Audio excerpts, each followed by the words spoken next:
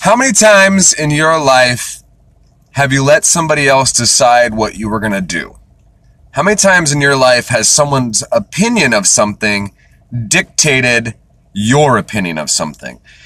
And I know as an individual, we all want to say that's 0 times, but the reality is probably more than you think.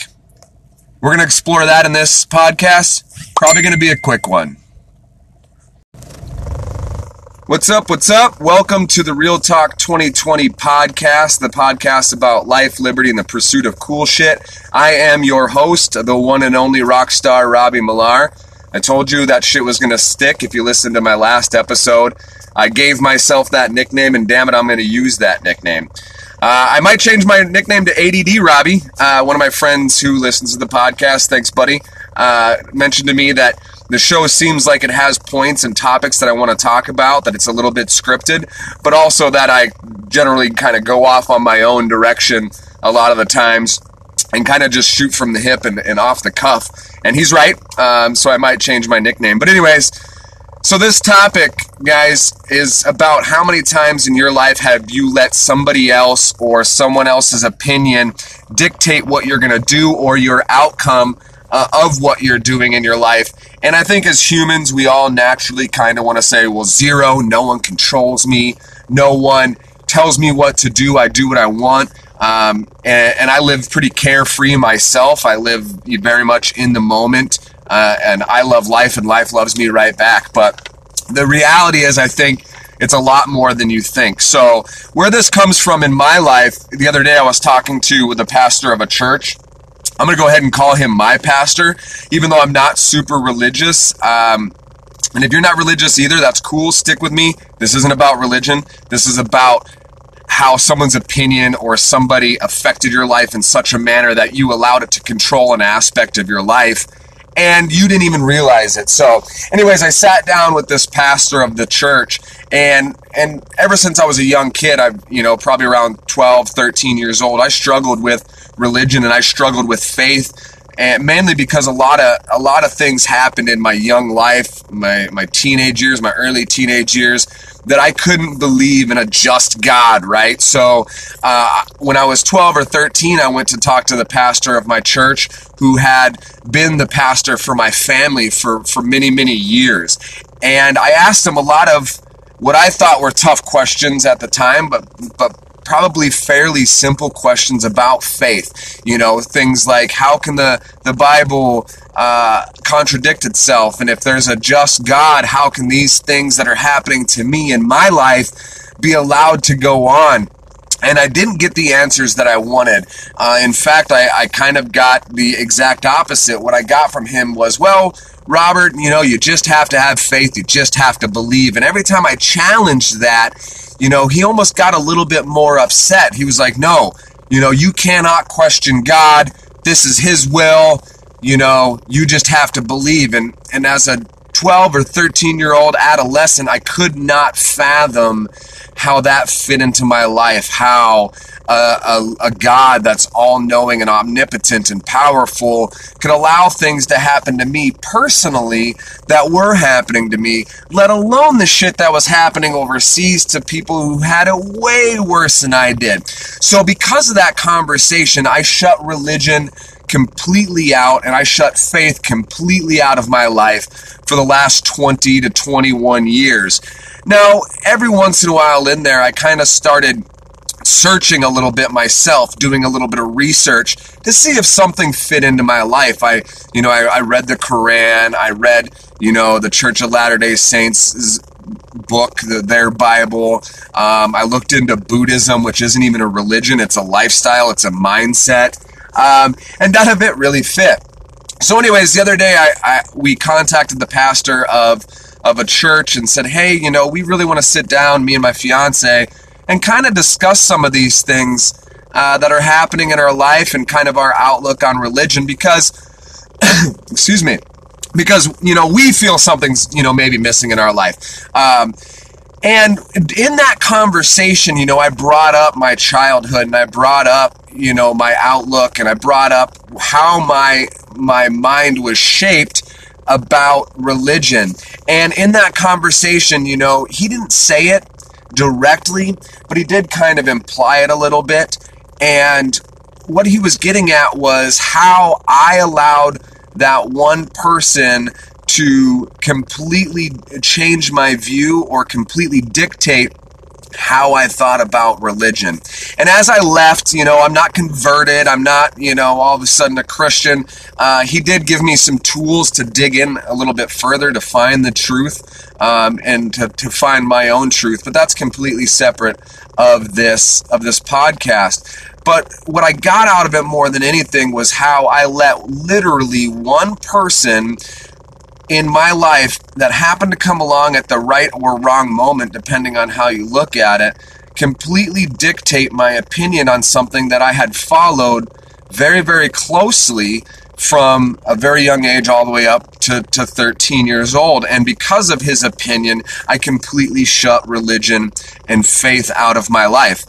And how does that relate to you? Well, you know, a lot of times in our life, this podcast is one of them, man. I'm putting myself out there. I'm doing this podcast. I'm hoping to reach people. And you know, a lot of people are going to have opinions about that. A lot of them are going to be my close friends, because they've been with me through my life. And they're like, okay, Robert, you're doing another fucking crazy thing. And it's probably not going to go well because, you know, you usually fuck most things up in your life. And they're not wrong. But if I allowed that opinion of them into my life, I would not be doing this podcast, right? So people are going to have opinions of you. People are going to have opinions of what you're going to do or what you want to do or ideas that you have. And I'm going to tell you this, the ones who are not succeeding in life, the ones who are following the straight and narrow path, if you will, A to B to C, you know, you go to college, you work hard for 50 years and you retire. Those are the ones that are going to take your idea and they're going to tell you how stupid it is. They're going to tell you how it's not going to succeed. They're going to tell you all the ways that you're wrong for doing what you're doing. And my whole point in this podcast is to tell those people to go fuck themselves. I don't care if it's your mom. I don't care if it's your friends. I don't care if it's your brother, sister, uncle. They do not deserve a spot in your life if they're not going to be there to support you. I don't care how many times you failed at anything. I don't care how many times you've tried something and it didn't go the way you wanted it to. I don't care how many times you succeeded at something. If you have somebody in your life who, when you tell them, hey, I've got this idea, I'm passionate about it, I really think it's cool, I want to try it out, if their first response is, well, do you really think that's a good idea? If their first response is, I don't think that's going to work, you need to cut them out of your life, at least that part of your life. And it happens to me a lot. Like I said, I've done a lot of things in my life and I've failed at multiple different things. My ADD takes over a lot of stuff, you know, and I'm really passionate about something for a period of time, and then it doesn't go maybe the way I planned, and I didn't stay the course, and it didn't succeed, and therefore I dropped it, okay? But also I've allowed other people's opinions in my life to affect whether or not it's going to work, and that stops, right? So that's a huge key. Now, again, I'm a strong-willed person. I personally believe that nobody tells me what to do. Ask any one of my friends that have known me for a long time. If you come up to me and say, Robbie, that movie sucks, the next thing I'm going to do is buy a ticket to watch that movie because I don't fucking believe you anyways. That's how I have operated in life. Some of that's good, some of that's bad, right? Sometimes you can learn from people's experiences, but misery loves company. On the flip side of that, success loves company as well. So if you're an innovator, if you have an idea, if you want to improve yourself, if you want to improve your relationship, if you want to make things better for you, you need to find the people and surround yourself with the people who are doing the same for themselves and instead of tearing you down, are lifting you up. Women are naturally worse at this than men. And I slowed down my conversation, or I slowed down my words there because I wanted to make sure I was very clear in how I was saying that. Women naturally will tear down other successful women more so than men will tear down other successful men. So for the women out there that maybe listen to my podcast, you know, you need to be aware of that, but also you need to stop that as a person as well, as an individual. If you see a successful woman out there, you need to congratulate her. You need to be on her team, be on her side, get ideas from her, gather information from her, instead of saying, well, she must have blew her way to the top. Look at her, right? I have some ideas on why women are like that. Those are neither here nor there, but you need to cut toxic people out of your life. Told you this was going to be a shorter one. I just had this idea while I was cruising down the road, and I thought it might be something I want to get out there. Real quick, I've had like 30 some odd people listen to my podcast. Thank you so much. That's super awesome. I've got a handful of subscribers now as well. We're not exactly blowing up, but it's not falling on deaf ears either. So that's super, super cool. If you like the podcast, subscribe to it, download it. That just helps move us up in the rankings. So maybe somebody else who can use this information can hear it. I'm not gaining anything from it. I'm not doing it for my own ego. I'm doing it to help, anybody out there who might be struggling with something. So anyways, like it, subscribe to it. I appreciate it. The people that have done that, awesome. Drop me a note. You can email me at themillarstone@gmail.com.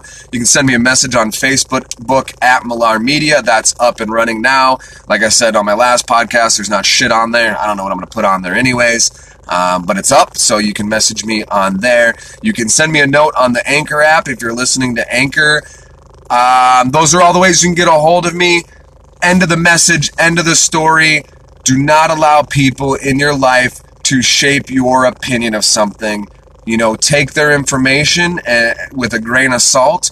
Use it for what you can use it for. But ultimately, you need to do what you think is going to succeed for you. Do what you think is best, and go out and do you, man. Be authentic. This podcast right here, and my friends will tell you this as well, probably the first time in a long time I've done anything 100% authentically Robbie Millar, without giving a fuck what anybody else thinks, and I have never been more excited and more happy about it. And I know because of that, this thing's just going to blow up and morph into other avenues for me and other avenues for you guys. So cut those motherfuckers out of your life.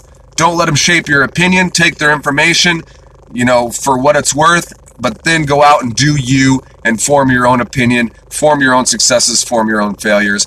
I'm Rockstar Robbie Millar. I'm out. Talk to you next time.